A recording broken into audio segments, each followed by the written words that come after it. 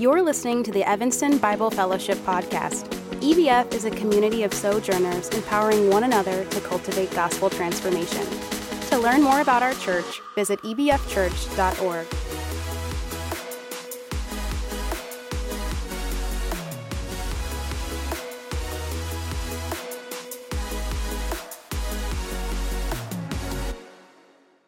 Good morning. The scripture reading this morning is Ephesians 5, verses 1 through 6.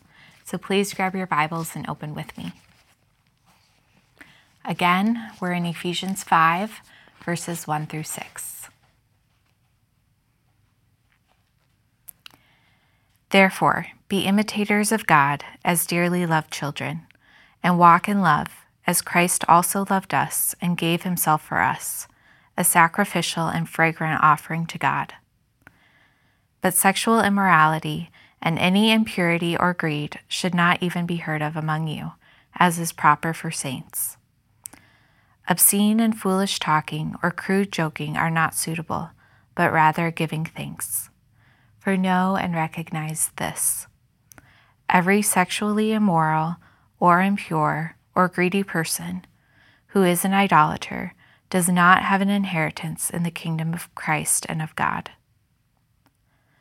Let no one deceive you with empty arguments, for God's wrath is coming on the disobedient because of these things. The word of the Lord. Thanks be to God.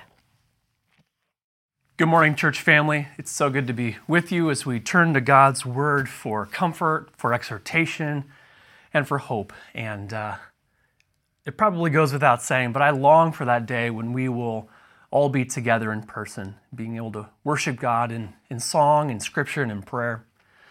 We as a country have passed a significant milestone with over 500,000 dead from COVID-19. I think this is a time for us to continue praying for everyone that has lost loved ones, that we would continue to love our neighbors and support frontline workers and those struggling in this time, struggling with isolation, with loneliness.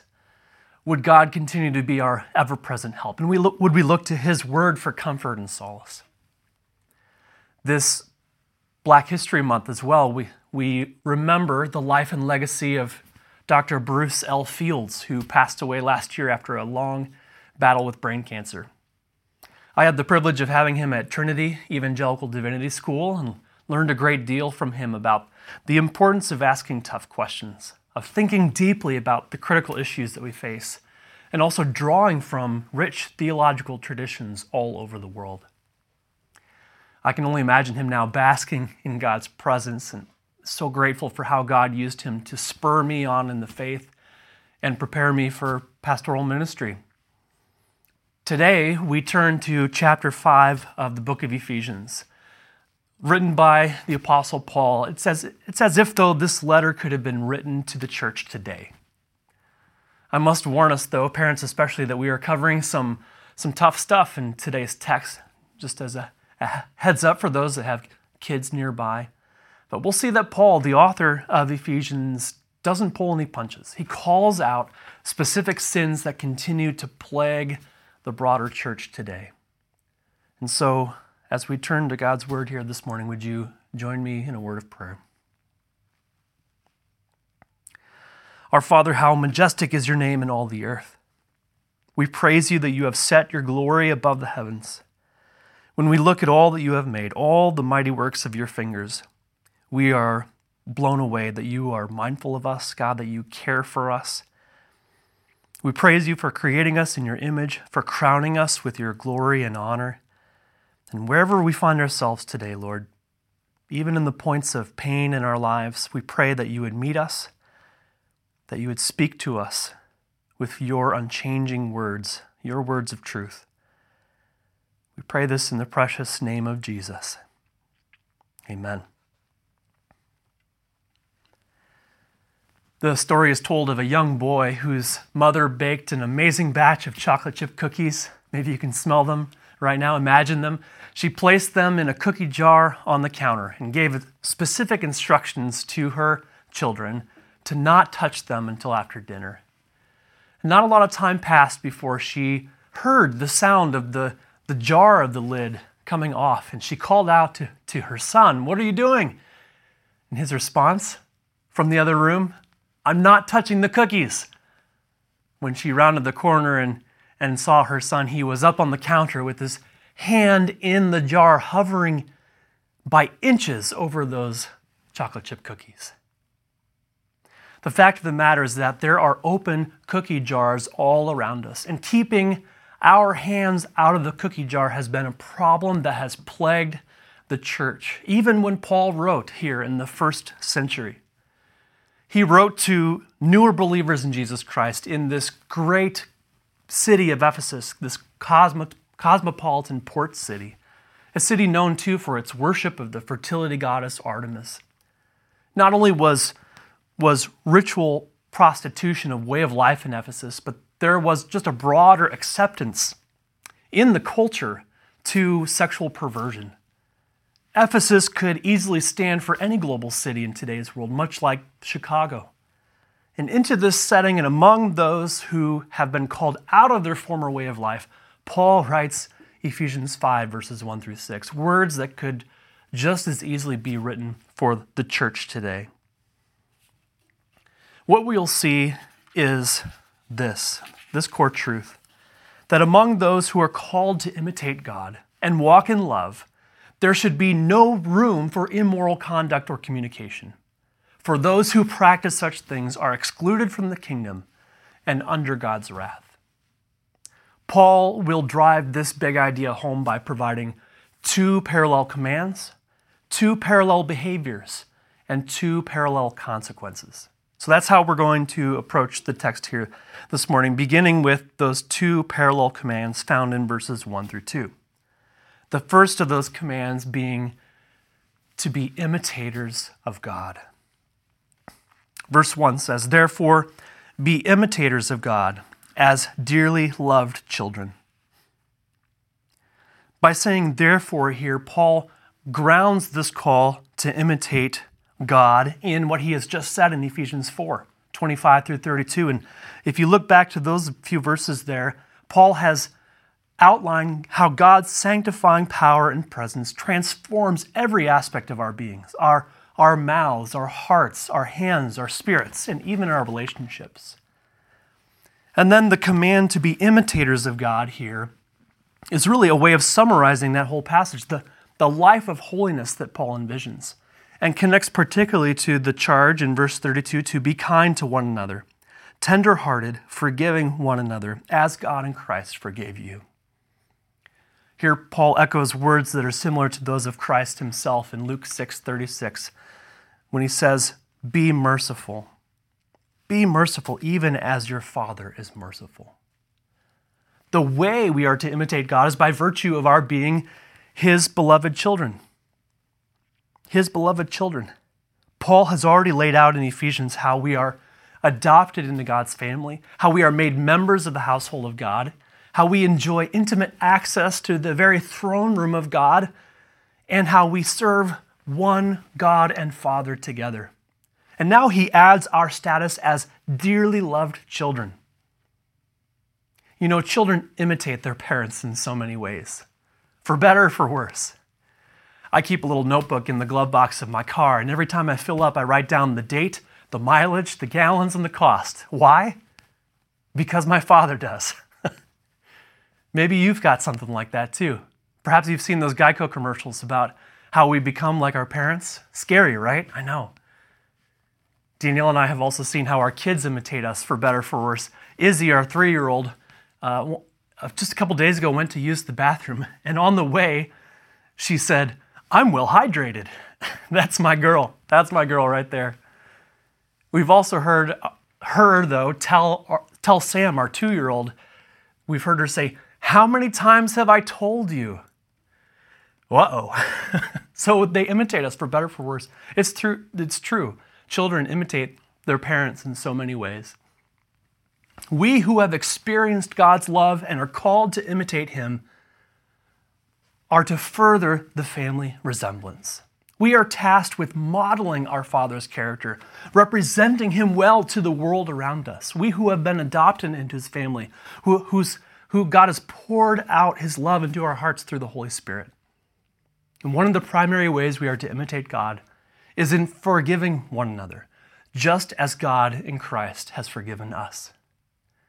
Admittedly, not all of us have wanted to resemble our earthly fathers. An earthly imitation comes with baggage because the object of imitation is imperfect. But the God we worship is indeed perfect. He perfectly loves, and he calls us to walk in love, following the example of our older brother and co-heir, Jesus Christ. And so the second parallel command moves to then walking in love in verse 2. And walk in love as Christ loved us and gave himself up for us, a fragrant offering and sacrifice to God. A fragrant offering and sacrifice to God. Imitating God also means imitating Christ in his sacrificial love. And remember, to walk, as Paul uses it here in a few different places in the second half of Ephesians, means to live a life of love. The supreme example that Paul gives is that Christ loved us and gave himself up for us. In saying that Christ loved us, it doesn't mean that his love has stopped. No, this is a reference to the cross. Christ giving himself in the supreme act of his love. And the fact that he gave himself is a reminder that Jesus took the initiative in going to the cross. He willingly and knowingly laid his life down, gave of himself in love for you and for me. Christ dying for us shows us that he died both in our place and for our benefit. Paul will further emphasize the kind of sacrifice Christ was in saying a fragrant offering and sacrifice to God. Think back to the Old Testament. An offering being fragrant signifies that it is pleasing to God. And that Christ was a fragrant offering shows that his once-for-all sacrifice was indeed acceptable to God. Pretty much the entire book of Hebrews drives that point home. Tony Merida tells this story about Amy Carmichael, who so embodies this type of self-sacrificial love. He writes this: "She was a great missionary to India who spent much of her ministry caring for ill-treated children, and she saved many from forced prostitution. She founded the Dawn of Her Fellowship, which became a refuge for more than 1,000 children. She died in India in 1951 at the age of 83. Before dying, she asked that no stone be put over her grave, but the children she cared deeply for decided to put a bird bath over her grave with the single inscription, Amma, which means mother. Carmichael lived out her saying, 'One can give without loving, but one cannot love without giving.' Sherwood Eddy said of her life was the most fragrant, the most joyfully sacrificial that I ever knew." Oh, church, may our love, patterned after the very love of Christ, be a pleasing aroma to God. May our thoughts, attitudes, words, and actions, yes, our entire lives, be characterized by this love. Love that is self-sacrificing, love that is outwardly focused, love that gives instead of takes, love that is for the benefit of others, that cares for the foreigner, the fatherless, and the widow, love that shares with those in need, and love that, yes, is sincere and fragrant. In 2 Corinthians 2, Paul writes that we are the aroma of Christ, and so are we emitting the aroma of his love? In verses 3 to 4, Paul turns then to two parallel behaviors that are diametrically opposed to what it means to imitate God and walk in his love. Two parallel behaviors. The first is immoral conduct. Look at verse 3. It says, "But sexual immorality and all impurity or covetousness must not even be named among you, as is proper among saints." Just in this verse alone, Paul gives three lifestyles that are antithetical to walking in love. The first lifestyle is that of sexual immorality. New Testament scholar Doug Moo helps us understand this word here, the Greek term porneia, which Paul uses here broadly as referring to all illicit sexual acts outside of marriage, such as premarital sex, sex with prostitutes, homosexual activity, incest, and adultery. Sexual immorality treats people with contempt. It treats them as objects of desire rather than seeing them as made in the very image of God. And it was as common in the ancient world as it is today. But Paul did not water down God's standards in order to accommodate the culture. Instead, he issues a stern warning about those who are given over to such things, a stern warning that we'll see here in a little bit. The second lifestyle is that of impurity. The word for impurity here has to do with uncleanness or filthiness. It is used especially of sexual sins, but actually begins to broaden the conversation. Paul has just used this term in describing those who are alienated from God. They have become callous and have given themselves up to sensuality, greedy to practice every kind of impurity. That's what he writes in Ephesians 4, verse 19. The third lifestyle gets even broader, the third lifestyle being that of covetousness. This could also be translated greed. It is an insatiable desire for more, and it includes all forms of excessive desire, including sexual lust, where we desire someone else's body for selfish gratification. In the Ten Commandments, part of the very explanation surrounding not coveting is not coveting our neighbor's wife, jealously longing for what others have. So coveting and greed, as Paul calls out in verse 5, amount to nothing short of idolatry. When Paul says these lifestyles must not even be named among you, he doesn't mean that we shouldn't talk about these things or that we shouldn't confess them to one another. I actually think the NIV captures this pretty well when it says, "But among you there must not be even a hint of sexual immorality." We must leave no room for such vices to operate. And the reason such sins should not be named is that they are, as Paul writes, they are improper among saints. Saints here referring to all believers, all of God's holy people, who Paul calls to be holy and blameless before God. He has already emphasized that certain types of behavior are worthy or fitting according to who we are now, as he begins chapter 4 and saying, "I urge you to walk in a manner worthy of the calling to which you have been called." Here now he points out that there are types of behaviors that are unworthy, unfitting of what it means to be a follower of Jesus Christ. We are to imitate God not only in his love, but also in his holiness. 1 Peter 1 verses 15 through 16 says, "But as he who called you is holy, you also be holy in all your conduct, since it is written, 'You shall be holy, for I am holy.'" Perhaps one of the most troubling things about these lifestyles Paul warns about is how they continue to plague the church at large even today. The most recent example is everything that has come to light surrounding Ravi Zacharias, the late Christian apologist and his abuse of massage therapists and his luring of victims. To make matters worse, more light has been shed on how his organization, RZIM, concealed and enabled his abuse.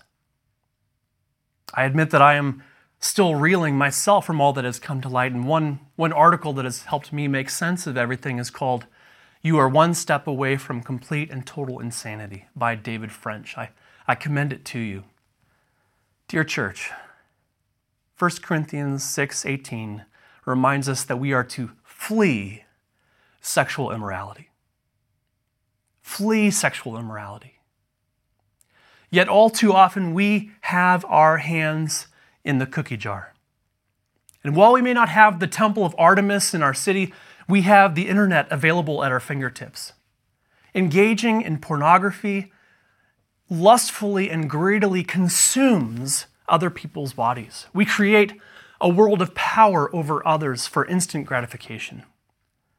Even as Paul broadens this conversation of immoral conduct to include things like greed, we too desire objects made of silver and gold, just like in the first century, but we also desire objects made of pixels and megabytes. We need to ask God to examine our hearts, to reveal what's at the core. All too often, these behaviors, like fruit, are attached to idols, like branches that reveal at the root of the matter unbelief in our hearts. And for some of us, and I'll speak to this more about what Paul says in terms of some of the solutions here, but for some of us, we need to hear, if nothing else, that it's okay to ask for help.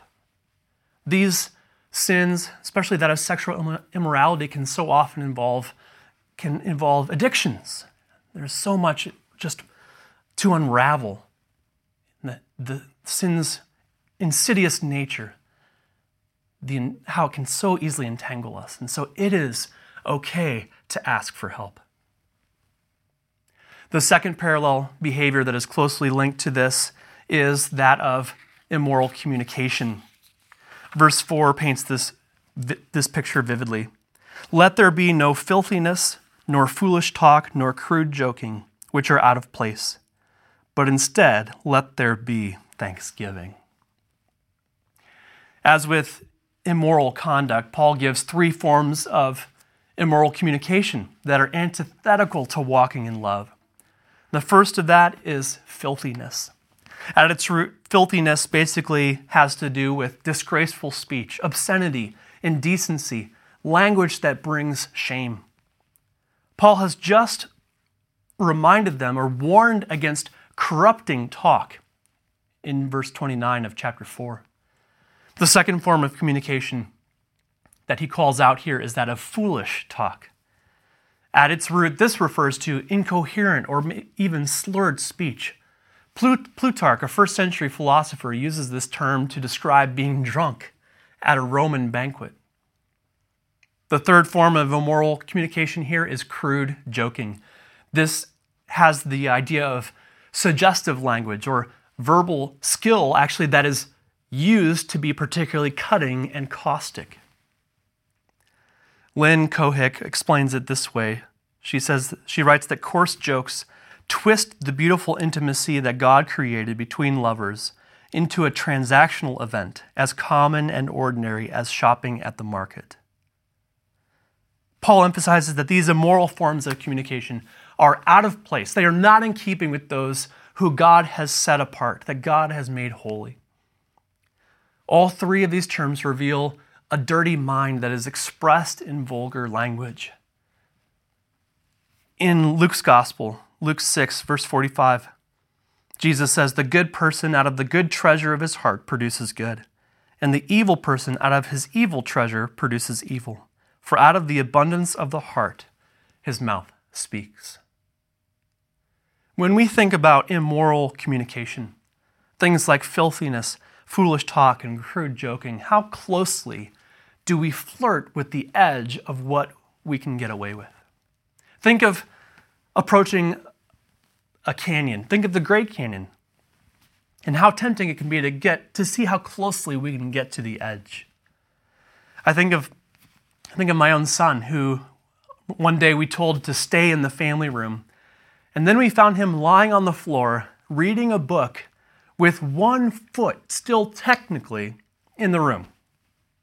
Still technically in the room. How do we push the boundaries of acceptable speech?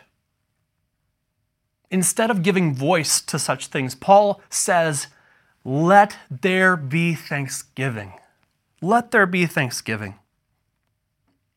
What a remarkable statement. This is probably one of the biggest takeaways that stood out to me from this passage. Paul puts forward thanksgiving as the replacement for filthiness, foolish talk, and crude joking. Thanksgiving is an acknowledgement of our humble dependence upon God and a grateful response for God's good gifts. And when we express thanksgiving, we recognize that He is the source of all spiritual blessings. Thanksgiving counteracts the self-serving focus of immoral conduct and communication. What would it look like if, when tempted, when encountering an open cookie jar, we instead express thanksgiving to God? Paul presents thanksgiving as the antidote, the opposite of both immoral communication as well as immoral conduct. All human beings, as God's creatures, should express thanksgiving to God alone, but many fail to do so.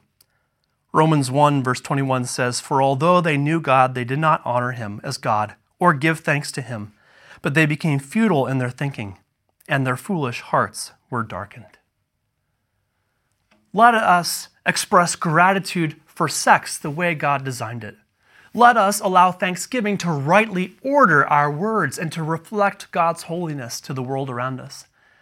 Thanksgiving counteracts the self-serving focus of both immoral conduct and immoral communication, and it turns our hearts, our thoughts, and our affections toward humble dependence upon God for all things. Well, in verses 5 to 6, Paul will go on to emphasize how seriously we must take these matters.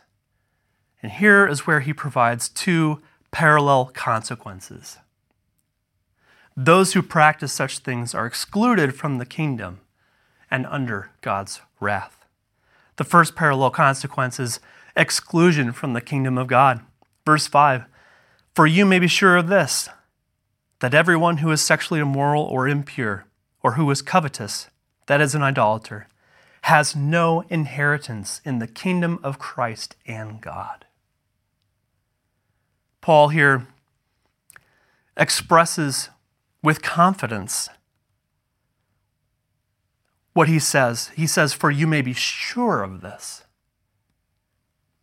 Church, many people may get away with immorality on earth, but it will not remain secret forever. And who Paul has in view is everyone who is sexually immoral or impure or who is covetous, that is an idolater. What might be most surprising in that phrase is the linking or the coupling of greed and idolatry. So often, greed gets a pass in our culture, in our communities, even in our churches. It's so a part of the air that we breathe. And yet Paul makes clear the fate of those who are given over to such things, who habitually follow after such things. They have no inheritance in the kingdom of Christ and God. That phrase, by the way, the phrase "the kingdom of Christ and God" is a unique phrase that may represent both the present and future realities of the kingdom. Christ is currently risen and reigning at the right hand of God, and he will one day hand his kingdom to God the Father. 1 Corinthians 15 verse 24 says, "Then comes the end when he delivers the kingdom to God the Father, after destroying every rule and every authority and power." Those who persistently and unrepentantly give themselves over to this sort of lifestyle cannot be heirs together with Christ. It can be hard to talk about these things without being labeled judgmental.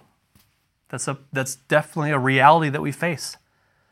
But the church has so clearly failed in these areas and has a tendency to ignore issues, even issues such as greed. These vices have been at the heart of some of the biggest moral failures in the church, failures that have undermined our public witness. We need to feel the weight of this warning, and we need to heed this warning that Paul gives here. Peter O'Brien, in helping us to understand what Paul's getting at here, writes, "Those who have given themselves over to immorality, impurity, and greed, even if they call themselves Christian, show that they are excluded from eternal life." The apostle is not asserting that the believer, whoever falls into these sins, is automatically excluded from God's kingdom. Rather, what is envisaged here is the person who has given himself or herself up without shame or repentance to this way of life. Like Paul, we too must not water down God's standards in order to accommodate the culture where we find ourselves. Instead, we need to warn those pursuing such things, making such things a habit, that they will not be among God's kingdom. But the fact that Paul still warns the readers here of Ephesians, he warns these believers in and around Ephesus after their conversion, shows how strong the temptation can be to go back to our previous way of life, how such things rear their ugly heads in our lives. And so for true followers of Jesus Christ, who may stumble and fall along the way, God's mercy is available. Church, we need to hear that. Turn to God in repentance and express thanksgiving. Yes, thanksgiving for God's free-flowing forgiveness and mercy. Our sins, they are many.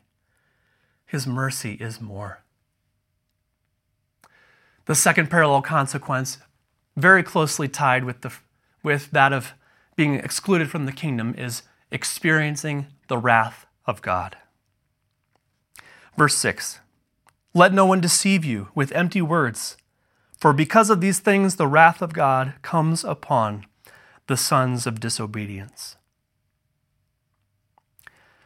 Paul issues this warning, let no one deceive you with empty words. He could very well have been referring to those who twist the gospel to get people to follow their way of thinking or acting.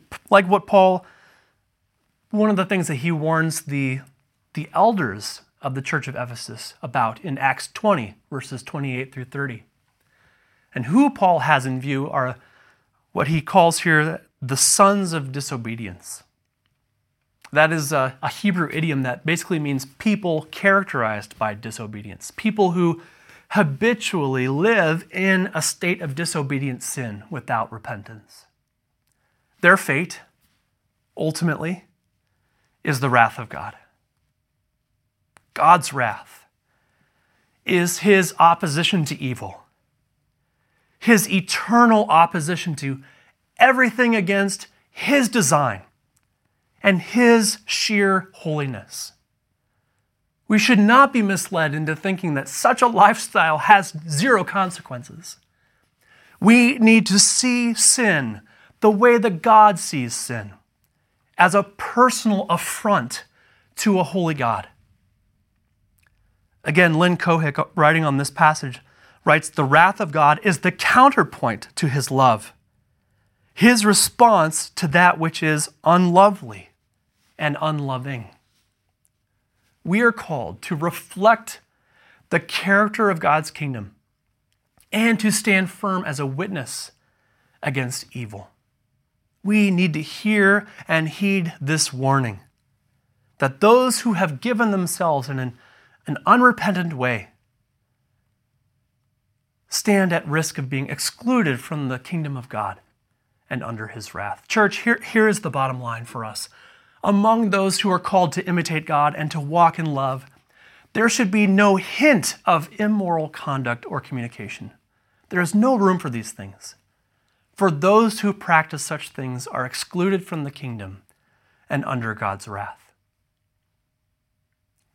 If we take this passage actually speaks very much in the broader conversation of God's gospel, the flow of his redemption. God created us in his image, yes, and we have the opportunity to imitate him even as we engage in creativity ourselves.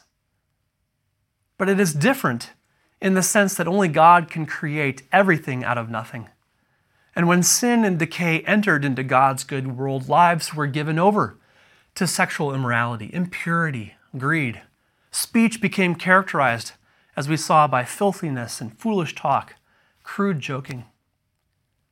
But Christ loved us and gave himself willingly as the perfect, all-sufficient sacrifice for our sin. And he makes the impossible possible. He makes it possible for God to adopt us as his beloved children, to make us his holy ones. And we are called to turn to God in repentance and receive the Lord Jesus Christ. He is merciful to forgive. And when we do, we go from sons of disobedience to, yes, his beloved children. We are called to a life of imitating God, walking in love, and expressing thanksgiving. Thanksgiving that is the antidote to immoral conduct and immoral communication. This ultimately is not a call to just be better, to somehow muster up the strength and energy and courage needed to turn our lives around. No, it is a call to come and die, to turn to God in repentance, to offer our lives as a fragrant offering to God. The fact of the matter is that immoral conduct and communication can still, as I mentioned before, they can still rear their ugly heads in our lives.